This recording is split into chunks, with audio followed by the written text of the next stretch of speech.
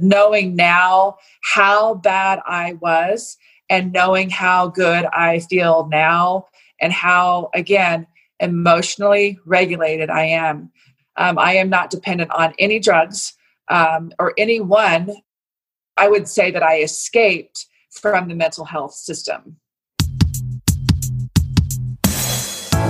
Welcome to You Cured What?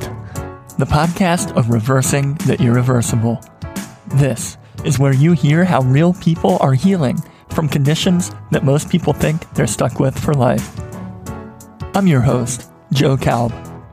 If I had to give you some medical advice, I'd go to medical school and get a medical degree. Seriously, nothing in this podcast is medical advice, nor is it intended to substitute as such. Now, enjoy the You Cured What? Conversation. Before we start in with this podcast of healing, I want to plug another project I've been working on, a website of healing, diseasereversals.com. Diseasereversals.com is an online, grassroots catalog of healing. It catalogs disease reversal stories posted online, across the web, across the world. It categorizes them by disease and by diet used. There are already hundreds of disease reversals cataloged at diseasereversals.com. This website is for anyone asking, can my condition, say type 2 diabetes, be improved with diet? Check out diseasereversals.com and see what has been happening in the real world. Oh, heal yeah. diseasereversals.com. I am excited about this recording. This episode's guest, in her writings online, provides much needed perspective on what is going on in today's world. And much of her valuable perspective is informed by her years of suffering from horrifying depression and by how she was treated by the mental health system before she ultimately regained her health. Thank you for coming on the You Cured What podcast, Ali Zek. How are you doing today, Ali? Good. Thanks, Joe. How are you doing? I am doing well. I'm really excited to have you on today. Would you be able to give the listeners a little bit of background as far as where you're coming from health-wise and a little bit of your background in dealing with the mental health system? So my journey, Joe, into the mental health system began when I was back in college. My family of origin, I want to point out that my family of origin was very accepting and really kind of indoctrinated, I see it now, into the mental health system, or really the healthcare system, meaning that if we got sick, we would go to the doctor.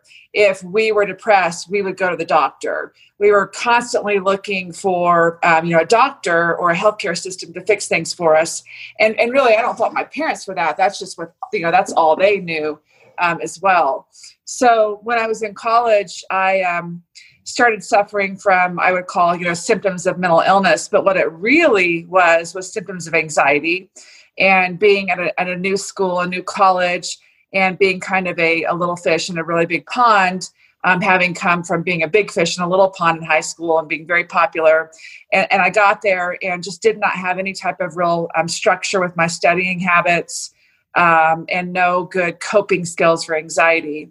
So the year just got really far ahead of me in terms of anxiety. And one day it got so far ahead of me, I decided that I needed to check into a psychiatric hospital because I had been controlling my life, kind of the chaos of my life through my diet. And now when I look at people with eating disorders, which is what I was diagnosed with, I really typically see someone that's looking for some sort of control over their environment. And we use food as a way to do that, food and diet and exercise, which is what I did. So I checked myself into the psychiatric hospital, and they diagnosed me with bulimia and overexercise. And truly, it was really very quick. They just, said that there was a new drug on the market called Prozac. and that it was helpful for people with bulimia, and that's what they put me on. And so that's where the stamp of like mental illness really set into my reality and my psyche. And after that, I just assumed that I was mentally ill and really accepted that label, and would tell people that's what was wrong with me. And continuing on through the years, I was on and off the drugs, but mainly on them for the next 25 years. And really just kind of began accepting the label of mental illness. And as the years progressed, I had a lot of trauma from relationships that I was in, and a lot of trauma from my childhood, as well, that I wasn't aware of at the time. And that trauma really, does kind of lay dormant inside of you. And it's also really affecting your subconscious, your behaviors, your actions, your attitudes, your beliefs. And so that trauma was really running pretty much everything for me. But then with the combination of that with the psychiatric drugs, it was just kind of a perfect storm that would cause me a lot of pain, a lot of mental health symptoms, mental illness symptoms.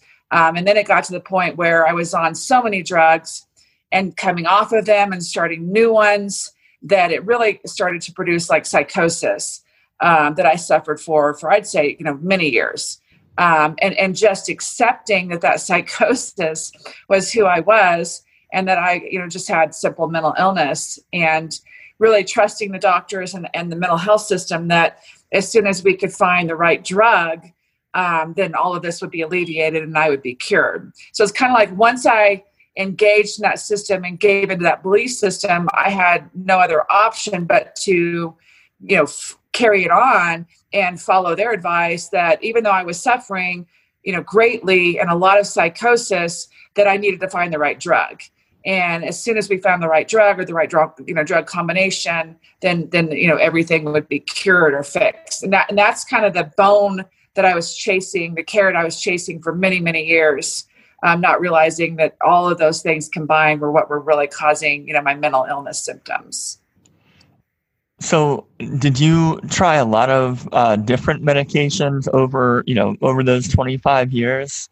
And were there any that, I guess, what was your reaction to some of these drugs? Like, did you have some beneficial effects, some negative effects? What was your reaction to these medications like? That's a good question. To the benzodiazepines like Xanax and Valium that I was taking, those were beneficial, very, very short term. I can remember getting so overwhelmed, and it would be like, 8:00 at night or 10:00 at night. And I would literally just, take a Xanax and go to sleep. And it was very, very relieving. To be quite honest. But then there was always the withdrawal effects, not having them in my system. That was the problem. The other ones I was on, like SSRIs, I was on anti-seizure medications. So those were, I never felt right on those. It was kind of like a very skin crawling feeling, where you just feel like you're crawling out of your skin and you just can't get settled. So that was just a really, really, just very odd, very difficult feeling to have. But the benzodiazepines, when you're taking them, they're amazing. It's when they wear off that, just as any drug or alcohol, when it wears off, that's where you have a problem. That's where you notice that it's, something's really, really wrong. Okay. And so, what was that like? And I guess what was the time frame like on, when you started on the benzodiazepine? Is that diazepine? Yeah, benzodiazepines. Yeah, that's a hard word. What was the time frame like on when you tried to come off of those, and what was the withdrawal experience like? So I made the mistake, and I always want to caution people, and we do have a greater understanding of how dangerous it is to come off of these drugs abruptly now. When I did it back in 2015 and 16, I was not aware of it. And I really didn't see that out in the collective either. And now I do see a lot of warnings about how dangerous it is to not do a proper taper off of these drugs. But my coming off of the drugs was always switching over the years, switching back and forth. I did have one doctor, a general practitioner, abruptly switch me from Prozac to Lexapro in one day. And that is extremely dangerous because they both enter your bloodstream very differently. And that should have been a pretty lengthy taper off of the Prozac and then starting up on the Lexapro. And he literally switched me in one day. And so that was my first suicide attempt. But after that, the only way I ever came off the drugs was doing abrupt. I abruptly stopped taking them, what they call cold turkey. And again, very dangerous. I abruptly stopped taking the benzodiazepines, the Xanax I was on in August of 15, and proceeded to go into an insane psychosis, hallucinating for a week. I slept like 4 hours in 7 days, heart palpitations, muscle contortions, diarrhea. I literally saw a man chasing me around my bedroom, all the time. And so that I went to the hospital thinking I was going to have, a heart attack. And that's when they, based on my symptoms of withdrawal and their ignorance, they diagnosed me as bipolar. So instead of saying, oh my gosh, you're having withdrawal symptoms, they said, oh, these symptoms are actually a sign that you're bipolar, even though I told them I thought I was in, benzo withdrawal. So they dumped me on 5 different drugs at that hospital in reaction to the withdrawal. And then those 5 drugs I quit taking cold turkey in like May of 16, again, not knowing how dangerous it was, but it's just intolerable to be on them.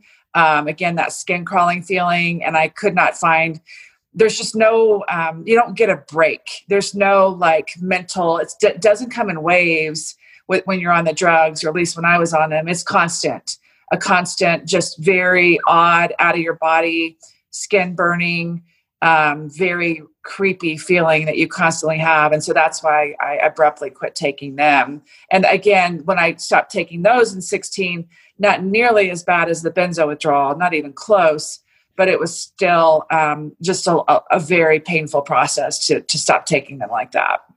Okay. So what led you in 2016 to abruptly stop taking those medications? It just was a matter of I couldn't handle it anymore. It was I was so tossed and tossed around, and again have that underlying trauma that's there. That at this point I think I was exacerbating because I couldn't get over all of my traumas and didn't know how to do them. Didn't know why they were still with me. Didn't understand. I would say to my husband at the time or my family, I can't get over this stuff. And it was stuff from, 15, 20 years earlier. And I didn't know what was wrong, what the problem was. And again, it was just like this perfect combination, deadly combination of the trauma and the drugs. And I never really dealt well with taking the drugs. And I had, mental health practitioners, one in particular, tell me that I was a problem patient, that, they didn't, and I have another psychiatrist, a different one, tell me that, he didn't know what was wrong with me because these drugs, helped everybody else. And I found out later that he had at least 3 people in his practice kill themselves in 1 year. Wow. So it was just because I couldn't handle being on them. I was constantly complaining about them, and it just got to a point where I couldn't handle taking them anymore. So that's why I quit taking them. Yeah, that makes sense. When it came time in 2016 where you had enough and you decided you weren't going to stop taking these, were you working with any kind of medical provider to come off of those medications? I wasn't at the time. And I do know that when I quit taking them, I had an appointment with Kelly Brogan.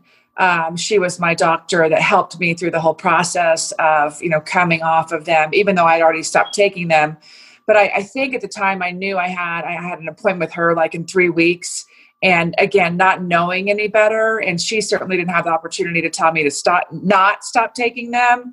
I just kind of, took myself off of them. And then I showed up in her office later that month, and she was like, "Oh, you don't ever want to do that."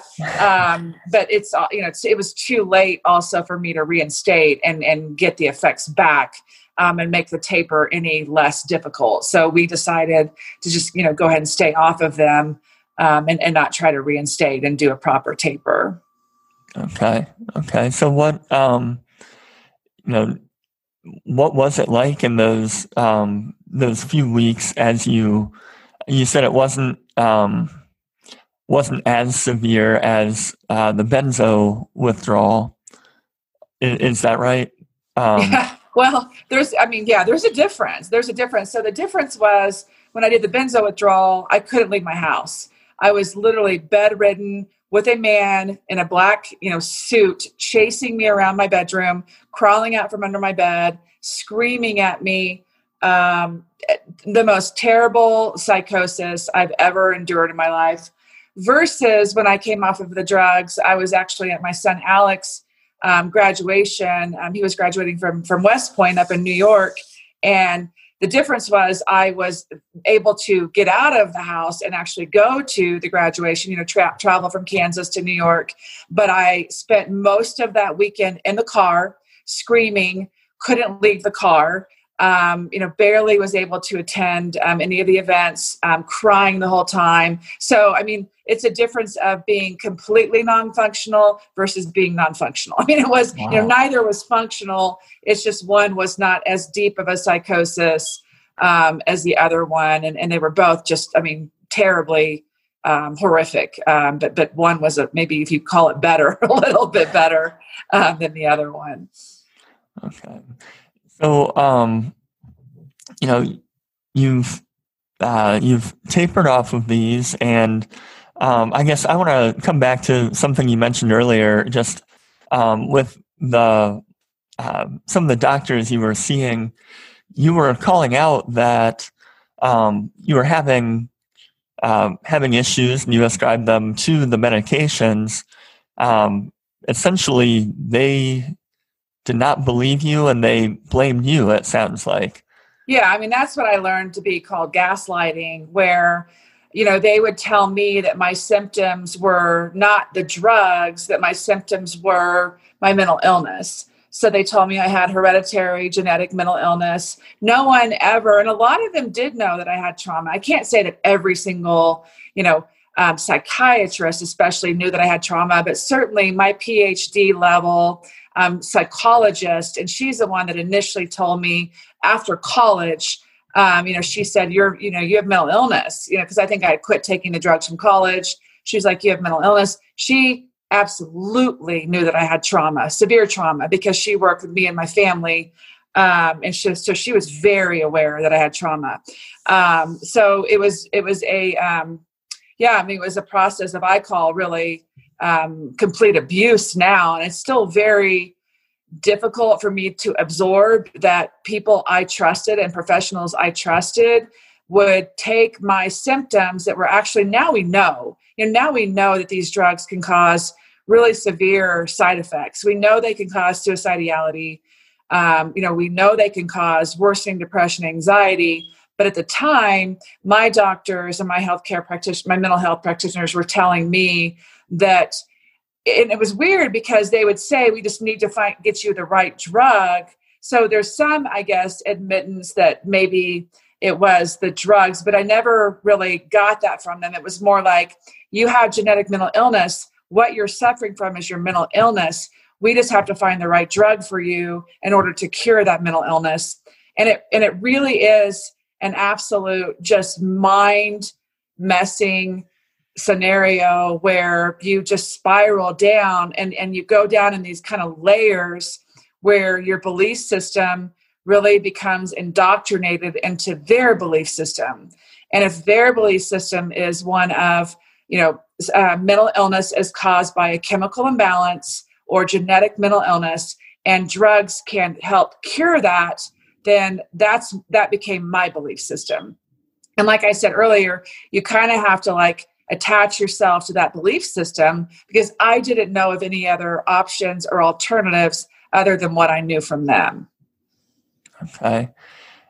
So let's fast forward a little bit. Now you're looking back on this with, a level of clarity. So you're kind of looking back on that part of the mental health system from the outside.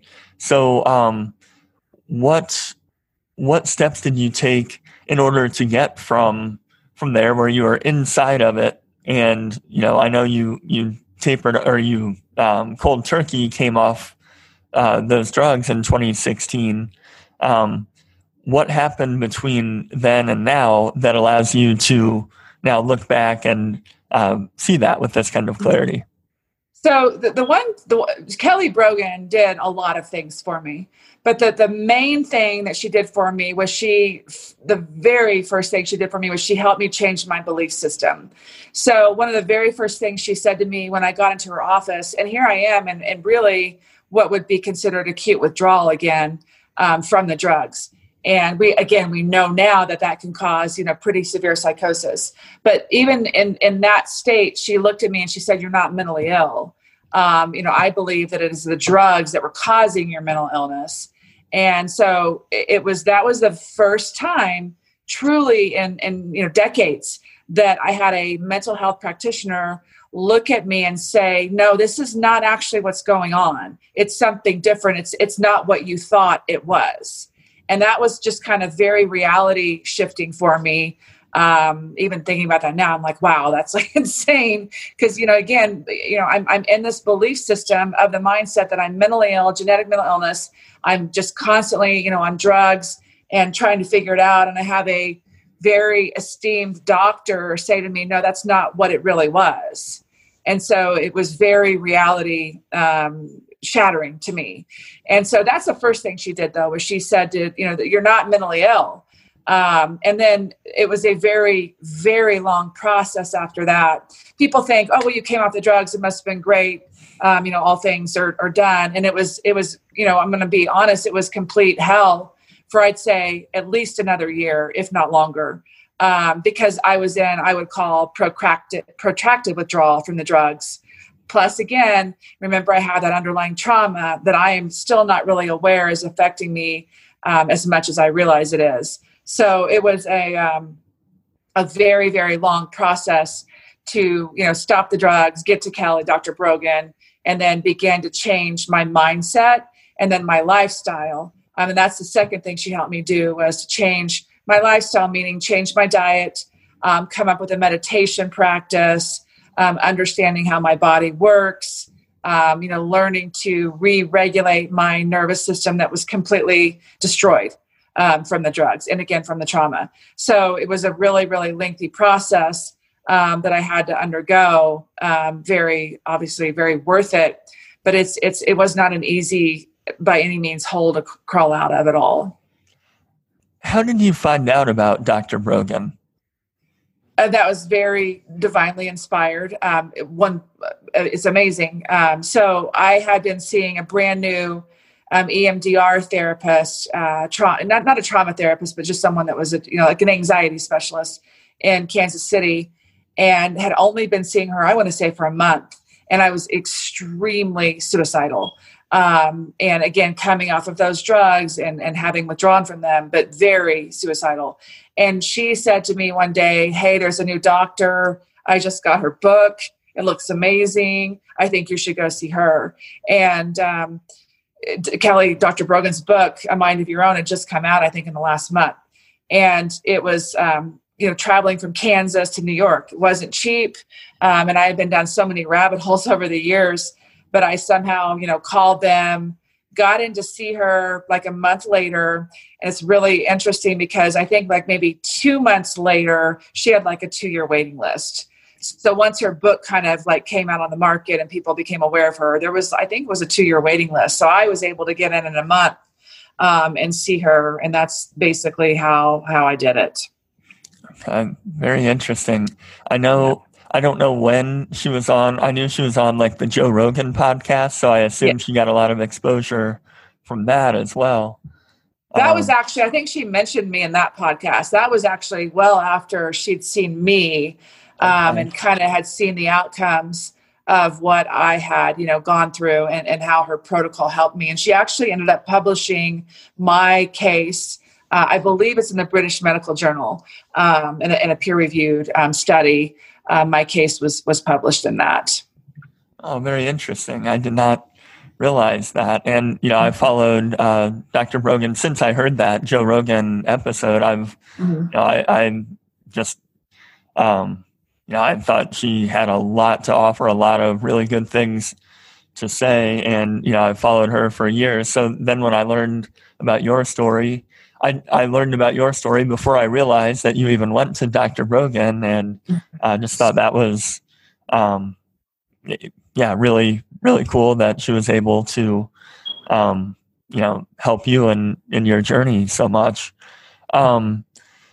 With the, you said she helped change your mindset first, and then also, she helped with lifestyle. You mentioned diet, you mentioned meditation. Are there any specific things that in diet that she mentioned that were big takeaways, big difference makers for you? Yeah, I can say that. And I can also say that for me personally, it's somewhat frustrating to see people that are still suffering out there. And I'll notice on social media that people are like, I'm still suffering, and they still haven't made that connection that it could possibly be the drugs that they're on, or they haven't made the connection that it's maybe trauma that they have underlying.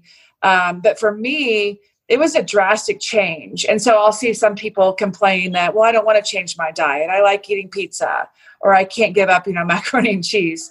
And I kind of, laugh at that, because when I was in Dr. Brogan's office in New York City, she said to me, and she was very blunt with me. She said, you have to change your diet immediately. And so she put me on a no gluten, no dairy, no sugar, no alcohol, diet. And I remember I left her office and I went to eat dinner, a couple of blocks down. And I literally, it wasn't like, well, I'll change when I get back home to Kansas City, or I'll do it tomorrow. I need to research. It was like, I went to that dinner and fumbled through trying to, order no gluten, no dairy, and certainly no alcohol. And right then I changed my life. I was that committed to the process. And I also think I was that miserable and that near death that I didn't have any more options. So it was definitely, she kind of put me on the Whole30 diet, where you really kind of remove a lot and then you can introduce stuff back in. And that's really how I still eat today. I don't know how much people, again, they haven't maybe made the connection between the drugs. They haven't made the connection between the trauma they may have. And then they also haven't made the connection between how much alcohol and food can affect our moods. I personally cannot drink alcohol. I choose not to. Certainly I could, and I think I could be functional on it. But I also know that the next day I feel really crappy on it. So my choice is why would I subject myself to that? To feeling like crap the next day. I kind of am able to look at my diet and even my lifestyle, Joe, where I say, I have a choice. And I also understand if I make that choice, this is what will happen. It's pretty predictable for me. So I therefore choose not to do that. It's switched it from where other people are like, oh, I love pizza, I want to do that. I'm like, it's more empowering to me to be like, can I find a gluten-free crust? Can I find a non-dairy alternative? Instead of lamenting that, oh, I can't eat pizza, I'm like, I'll go find my own pizza. What I mean? And then not suffer, because of it, if that makes sense.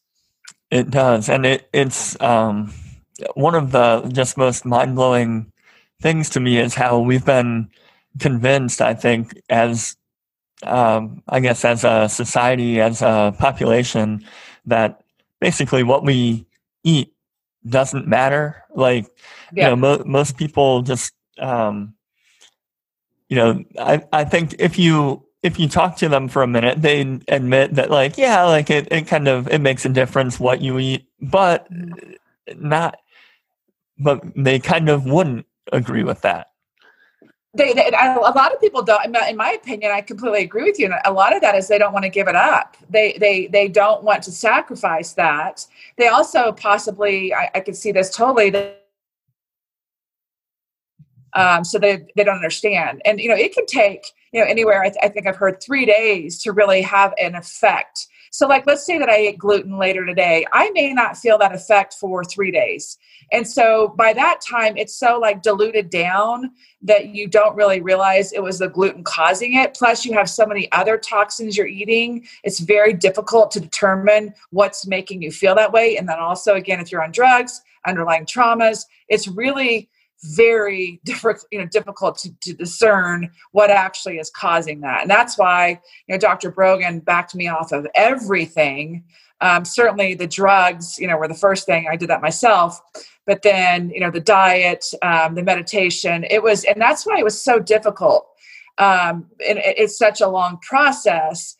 Certainly coming off the drugs that quickly was not helpful at all. I would never recommend that to anybody because the withdrawal effects, I think, affected me for many years, truly. And I still think I suffer not emotionally from the withdrawal effects, but I do think I have some cognitive issues. I would love for someone to study my brain because I feel amazing mentally, emotionally, very able to regulate my emotions. But I still suffer from like stuttering sometimes, or like using computers. Bright lights affect me. So it's I think it's more cognitive issues that I think are a result of the drugs or or the trauma that I was on. But back to your point, I don't know that people really want to make that sacrifice. A lot of people don't, and they also don't understand that they're going to, possibly have a different. They think they may not have a different outcome from it. But it's really interesting when you talk about like, how conditioning, we are conditioned even to eat certain foods. I was conditioned that the more love I could show my children was through food. So I always had a cookie jar full of, Oreo cookies or chocolate chip cookies. And if it ran low, then I felt like I was a bad mom. And it's, if I were to give you a bottle of like ethyl alcohol and say, drink this, you would be like, oh, absolutely not. But again, we've been conditioned, and it's not only like accepted, it's actually encouraged and celebrated that we drink alcohol, which is actually a poison to our bodies, but it's a culturally accepted and celebrated thing that we do it. It's when you step back and you start to realize how amazing you can feel away from that type of eating or alcohol use or whatever, it's really kind of like mind-blowing that you're like, what? We do what? How is that okay? And how do we think that our bodies are meant for that? It's a major shift in perspective, but yeah, I mean, I think, well, I'm curious, did you, from friends and family, did you get pushback when you changed both your diet and your lifestyle, and you tried to incorporate some of these yes. ideas?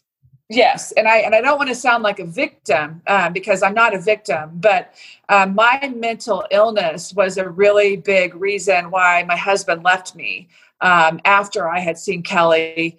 And then his family, who has a really strong threat of very severe narcissism. It's a very narcissistic family system.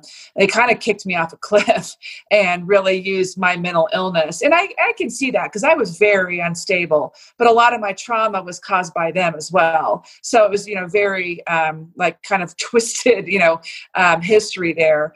But it was definitely used against me. But then even for my immediate family, my children really kind of watched me, and then they started to see that I actually was getting better once the diet kind of settled in, once that lifestyle, and then once the drug withdrawal kind of started to settle in a little bit, get better. My kids actually really started observing me. My husband at the time did too, and then they all really started to shift immediately. And so my immediate family, I would say, was very accepting. And my family of origin has been very accepting. There were other people in my, other, family system that poo-pooed it, made fun of it. Certainly I saw that old psychologist. She was just blasting me, making fun of me. I mean, this is someone that told me that I needed to bless the psychiatric medications. Every time I took one, I needed to set it on the cabinet and bless it. Because it was what was going to save me. So, and when I started seeing Kelly, she was laughing at me, calling it woo-woo, and making fun of me. So I got a lot of pushback from certain people. Other people were amazing, and it actually ended up really changing my children's lives and their trajectory, because they incorporated this lifestyle, into their diet. And my daughter-in-law, married to my son, Alec, Kylie, she's actually an OT, and she specializes in like detoxification. And I think because of my journey and watching me, she, really adopted this lifestyle. And she had been on major medications for lupus with a really high inflammation score. And once she adopted this lifestyle, her inflammation score went way down, and she was able to come off of all of her medications as well. So it's really had a very positive domino effect on my immediate family. It's been amazing. It's literally shifted the entire trajectory of our lives. There's no question. And put us into a very empowered state of being, where we seek root causes and we understand, how our bodies, work. But yeah, there were a lot of people that made fun of me and kind of used that against me. Very similar to what psychiatry had done. Just kind of blamed me and gaslit me and told me I was the one that was mentally ill and things like that. So it was difficult.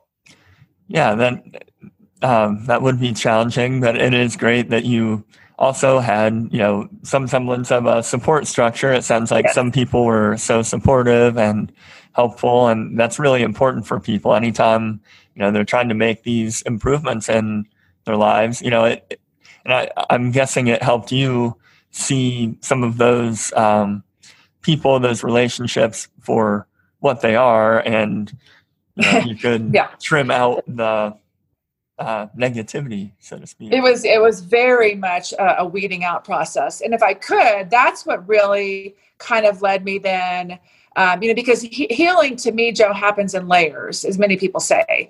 And you kind of like shave off these layers. And the layers don't come off in chunks. For me, they didn't, at least. It was a very thin layer. And what I mean by layers is, to me, it's like awareness. So, Kelly Brogan saying to me, "You're not mentally ill." That was a layer. And it took me a while to absorb that layer, and then it came off. And then it was a layer of, oh, these people are giving me a lot of flack, and they're actually possibly gaslighting me, which means they're abusing me. That was a layer. And so it was very much a weeding out process. And then that led me into the trauma of, wow, okay, now I'm seeing certain people treat me certain ways. And actually, I'm noticing now that this is really affecting my emotional health when I'm around them, and not understanding what abuse was, emotional abuse especially. I didn't get that. And so then again, that became like kind of a rabbit hole that I forayed into, like, whoa, I don't feel good around X, Y, and Z. And why are they doing this? And I've tried to speak to them about it, and they're still doing it. And then I finally found like a trauma counselor. And this was, again, a very big revelation. I was explaining behavior to him. And, from my reality and my experience growing up with my family, I didn't understand that what was happening was actually abuse. And this therapist said to me, "Did you realize that you're being abused?" And again, that was kind of like a reality shift. I was like, no, I had no idea. I didn't understand, no concept of that. So when he said that was, again, a really painful layer that came off of understanding what emotional abuse is, that I was experiencing it, and then having to really, end a lot of relationships because there was a lot of significant emotional abuse going on. That's, that's really interesting. And something, I think a lot of us can get caught up in a relationship. Maybe it's the way something has always been, and we're just used to it. Mm-hmm. But maybe there could be benefit in limiting that relationship, or. Well, and I would like to say really quickly too that I can't, when I work with clients, I can't deny, I can't like tell you how important it is to look at mental health as it relates to your relationships. Because I will say that being involved in emotionally abusive relationships was absolutely as much of a problem for my mental health as the psychiatric drugs were. It was as detrimental. So when I'm talking to people and I say, you really have to detox your life of, certainly it would be nice. I don't, people, if the drugs work for people, which I don't personally think they do, I think it's a placebo. I think it's a Band-Aid. I think it's we're always going to reach a tolerance level where something's going to shift in them. You're going to be constantly, chasing this carrot. But if the drugs are working, certainly do that. But also you have to look at your diet, your lifestyle, the consumption of alcohol or drugs. And then a huge part is looking at your relationships, because if you are around toxic people, that's as dangerous, if maybe not more, than being on toxic drugs. And there's also, if I get around someone with really, bad energy, that's very emotionally abusive, I can feel those effects in my body. And I literally have to walk away from them or set very firm boundaries. And if I've engaged with them too much, there will be a detox period from that person, just like you would have with food or alcohol. And it can be, up to 3 days where I can feel my body really working its way through these very painful, just icky symptoms of just, emotional dysregulation. And I can catch that pretty quickly now when I'm around someone. If I don't like their energy, my mantra is, I don't have to be around you anymore. Versus, as a female, I was like, well, you have to be nice and you have to be kind and, you need to be accepting of people and show unconditional love. I totally agree with all of that, but you can still have boundaries and you can love people from afar. So I just want to really make sure I say to you that emotionally, your emotions can absolutely be affected by who you hang out with and who you're around. It's a really, really big deal. That makes perfect sense. I think that's a really good takeaway for anyone listening, and certainly for me. Be mindful of who you're spending time around and what that's doing to your mental state. Mm-hmm. I'm curious too. You mentioned a meditation practice. What was that meditation practice like, and do you still follow a meditation practice? So the meditation practice was very, very structured with Dr. Brogan, and I really struggle with it. But I did it. I did it very, by the book, how she told me to. And that has shifted for me into really, and again, this is kind of what I experience healing as. It's healing to me is being able to seek awareness. It's awareness of those layers coming off and awareness of possibly there's a different way to do things, and learning to live like in a gray area versus everything being so black or white, if that makes sense. And that's how I was very black or white thinking. And so now it's really shifted into me seeking awareness. And part of my awareness has grown into that I am not a very structured person. And I stopped trying to make myself be a structured person, meaning that I would get up at 5:30 every day and I would meditate for half an hour, and that's what I would do. That is not how my life is now. So now I do what I call a living meditation. And what that means to me is I just experience my reality in a very, very peaceful way. So it could be that I am, with my dogs. And, dogs and nature, animals are two huge things to me. And so I could be with my dogs and really get on the floor and playing with them and trying to communicate with them, or taking them on walks and just, watching them run after a bird. It could be that, it's fall now and I'm walking and I'm just observing in complete stillness and amazement of the leaves falling from the trees, and really looking at the colors and watching them fall to the ground. And then even listening to hear them, hitting the ground, or listening to them blowing in the trees. It could be while I'm driving that I'm just really observing, things all around me out in the landscape, and just witnessing how beautiful the earth is. So that's what or it could be watching my grandson, and just being amazed by, what he's learning to say, and just getting really caught up in those moments and being very, very present. And that I can't describe to you, I was never able to do that. I couldn't sit still and be quiet for 20 seconds. And I'm not even exaggerating. So for me to be able to really, be at peace and be very present and engaged mentally in these moments, it's priceless to me. And so that's what I do now, is really what I call living meditation. And I would really recommend that to anybody that it really struggles with the meditation process. That was something that took me a while to figure out, that I'm just not, again, that structured. And so I do, like I said, like a living meditation, and I really, really enjoy it. That is really cool. And it's a terrific way to look at the world. You mentioned earlier that, you might still have, I guess, some of the after effects of trauma still kind of working their way out. Are there any conditions, or is there anything in your health that, you're still trying to work out at this point? Such a good question.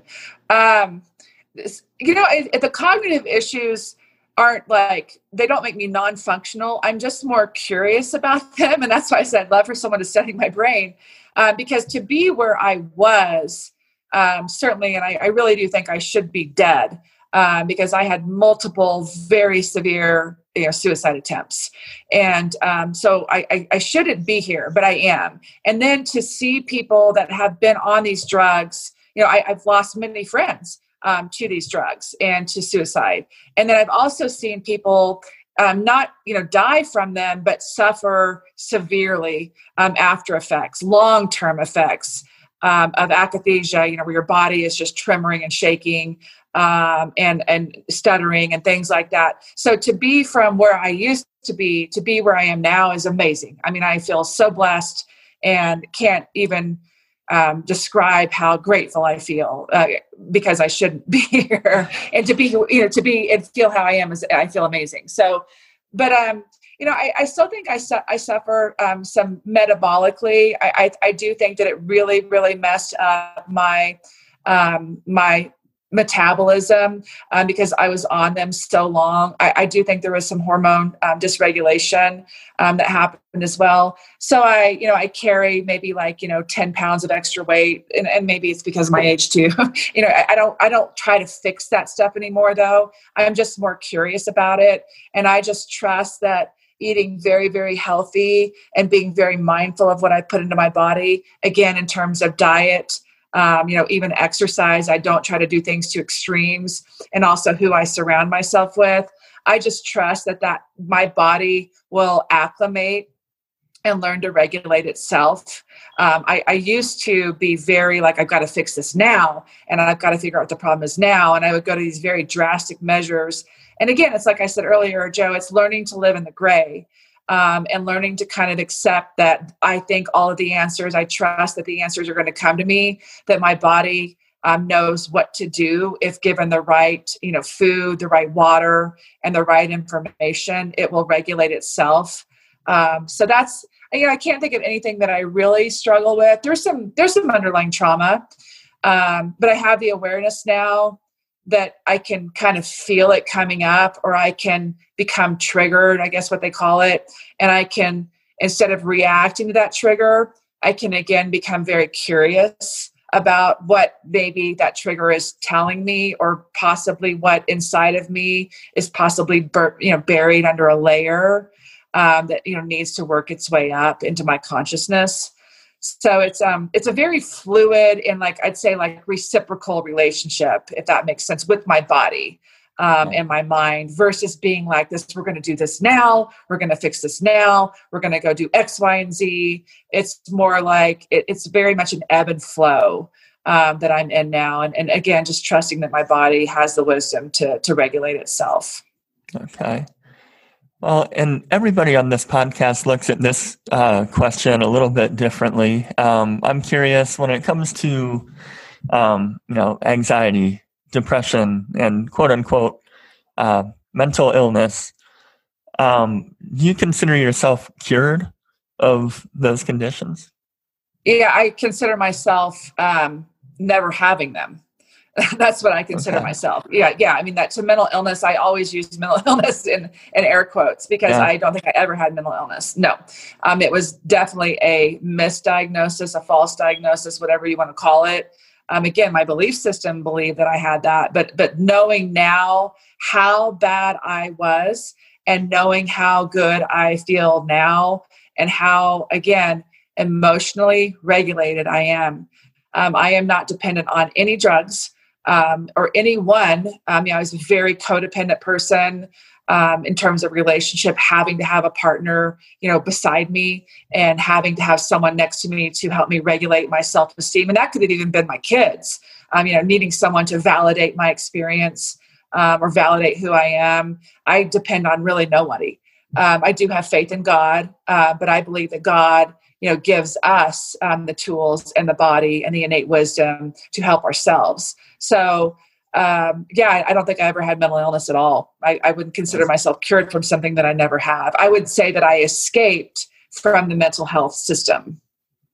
Okay. That's a really interesting, perspective, really good perspective. Well lived in.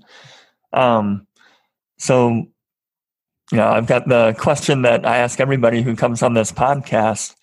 Now that you have improved your health, what's one thing you enjoy doing that you couldn't do before? The great question. And I can't convey, that I couldn't function. Like I said earlier, I was not able to sit still. This just akathisia, this tremoring, this where you feel like it felt like I was being like kind of tasered, like by a cattle prod constantly, like, right. I would get these jolts through my body and it would feel like my skin was burning. I can remember, and I've had many people say to me, they know this feeling that like even looking at my children or my husband or somebody across the room, my depth perception was off. It was like they were in a tunnel. So it was a really altered state that I lived in for many, many years. And now I can sit. I truly, if I could tell you one thing I'm really grateful to be able to do, it's truly just to be able to sit. And like I can sit places and just really observe people and observe what's going on. I can, like I said, observe my dogs, observe nature, watch the sunrise. I could not do any of that before. What I would have been doing would be, I would be online, on my phone at 4 a.m. I'd wake up at, if I slept for an hour, I'd wake up at 3 or 4 and I'd be on my phone trying to fix myself or trying to figure out what was wrong. Trying to find some meditation practice. And this is before I saw Dr. Brogan. So it was like, my whole life has been completely transformed where I'm able to actually experience, my reality on this planet now in a very, very peaceful way. That's terrific. Are there any resources that you would recommend if there's a listener who's in a situation similar to what you were in? Maybe they're in the mental health system and they feel trapped. Are there any resources that you can recommend that they check out? Yeah. For overall, I would tell people, and this sounds a little cliche, but I can't stress the importance of this. I stress to people, and I stress this to my kids all the time, that we have to ask for help. Earth is really a free will planet. And I believe in God and I believe in, angels and guides. And I also believe that our highest version of ourselves exists in another dimension, if that makes sense, that time is not linear. It's not the way that we have constructed it in our minds. And so the first thing I tell people is you have to ask for help. You have to ask God for help. Ask and the door will be opened. We do have to ask for help. So I'm constantly in communication with God on a minute by minute basis. Like I need help here. I need guidance here. Tell me where I need to go. Show me where I need to be. And it's also learning, Joe, that those answers aren't black or white. It's not going to be like, Allie, you should go do this. No one's going to send me an email. It's learning to be very still and quiet and listen to the information coming in. And it could be something that I ask for help and then I get a phone call, or I ask for help and I see an article, or, someone comes into my awareness and I meet someone out of nowhere. So these are all very divinely inspired, things that are happening, but you do have to ask for help. So that's my first thing I always tell people. For mental health, I can't, obviously I'm going to throw out Kelly Brogan, because she literally did, and she gets mad when I say she saved my life, because I did a lot of work. But again, it was that initial changing my mindset and believing in me. She was the first doctor in almost 3 decades that saw me as a human being and not as a label, not as a diagnosis. So it's, looking into her and, what she has to offer people, reading her books and also, anybody else that's on that, in that holistic, type approach of medicine. Because holistic, I know your listeners know this, it's looking for root cause. That's what we're trying to figure. Instead of masking the symptoms, we're trying to figure out what's the bottom of this. What can we figure out that can actually possibly even cure this or get rid of it, as in my case, it did completely, versus, masking the symptoms with drugs. So that, obviously looking into doctors like that and practitioners like that. I do want to focus too really quickly on the emotional abuse side. And it was very more specific. It was narcissistic abuse that I experienced, which can be deadly. And again, I can't stress that enough. Do I think that people kill themselves after being narcissistically abused? 100%. It can make someone very, very mentally ill, very mentally ill. And so for that, I would recommend 2 people that I followed on YouTube because, again, someone pointed out to me that, that's abuse that you've suffered. And it was, again, probably another year of having to rewrite my reality and realize how mind bending it had been to be in relationships like that, where I was being gaslit all the time and being abused. And so it was watching, she's called The Little Shaman on YouTube. Little Shaman, SHAMAN. I cannot stress how amazing this lady is, the work that she does. Very quick videos, but she points out specifically how narcissistic abuse happens and what it does to your mind. Because what's happened is, just like my mind was bent by, Western medicine and the mental health system to believe that I was mentally ill, being abused narcissistically will bend your mind in ways and skew your perspective, where you think that you are the mentally ill one, and that's not what's happening at all. So it's all, again, like you said earlier, it's your perspective is being kind of hijacked, and it's not what you think it is. So, and then another one that I watched all the time was a lady named Lisa Romano.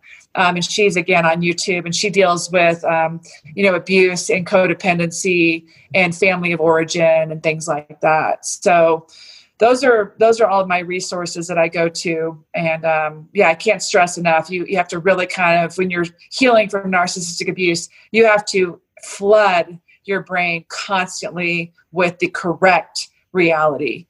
And really go out to those, people and watch those videos all the time. And those are great recommendations. We'll make sure to have these in the show notes for this episode. For any of our listeners who want to hear more from you, Allie, where can you be found online? So right now, I just have my Twitter account, and then I also have my Instagram and Facebook accounts. I'm being very heavily censored on Facebook, and I would expect that could be deleted at any point, and certainly Instagram too. And I also have a Telegram account, which I highly recommend because we know it's not censored, or we think it's not censored. Who knows? And they're all just Allie, ALI, Zeck, ZECK. And I am working on coming up with my own podcast at some point, where I kind of explore kind of more coming out of the matrix, coming out of rabbit holes and understanding what we thought our reality was at one point isn't really what it is, and what that experience has been like for different people. So, well, Yeah, I highly recommend any of the listeners check out Allie's work. Instagram, Twitter. I've been following and I really appreciate your perspective, especially during these times with all of the reactions to COVID and just things going on at the societal level, that you're able to see and kind of compare and contrast what's happening at a societal level with some of the experiences that you've had, and you felt some of this abuse at the behest of the mental health system. There are a lot of parallels, and it's been really fascinating to me, seeing your perspective on all of this. Allie, I really appreciate you taking the time to meet with me today and to share your story here. Thank you so much. I appreciate it. Thank you so much too, Joe. It was a pleasure being on here. Thank you for listening to You Cured What? Join us again soon for another Story of Healing.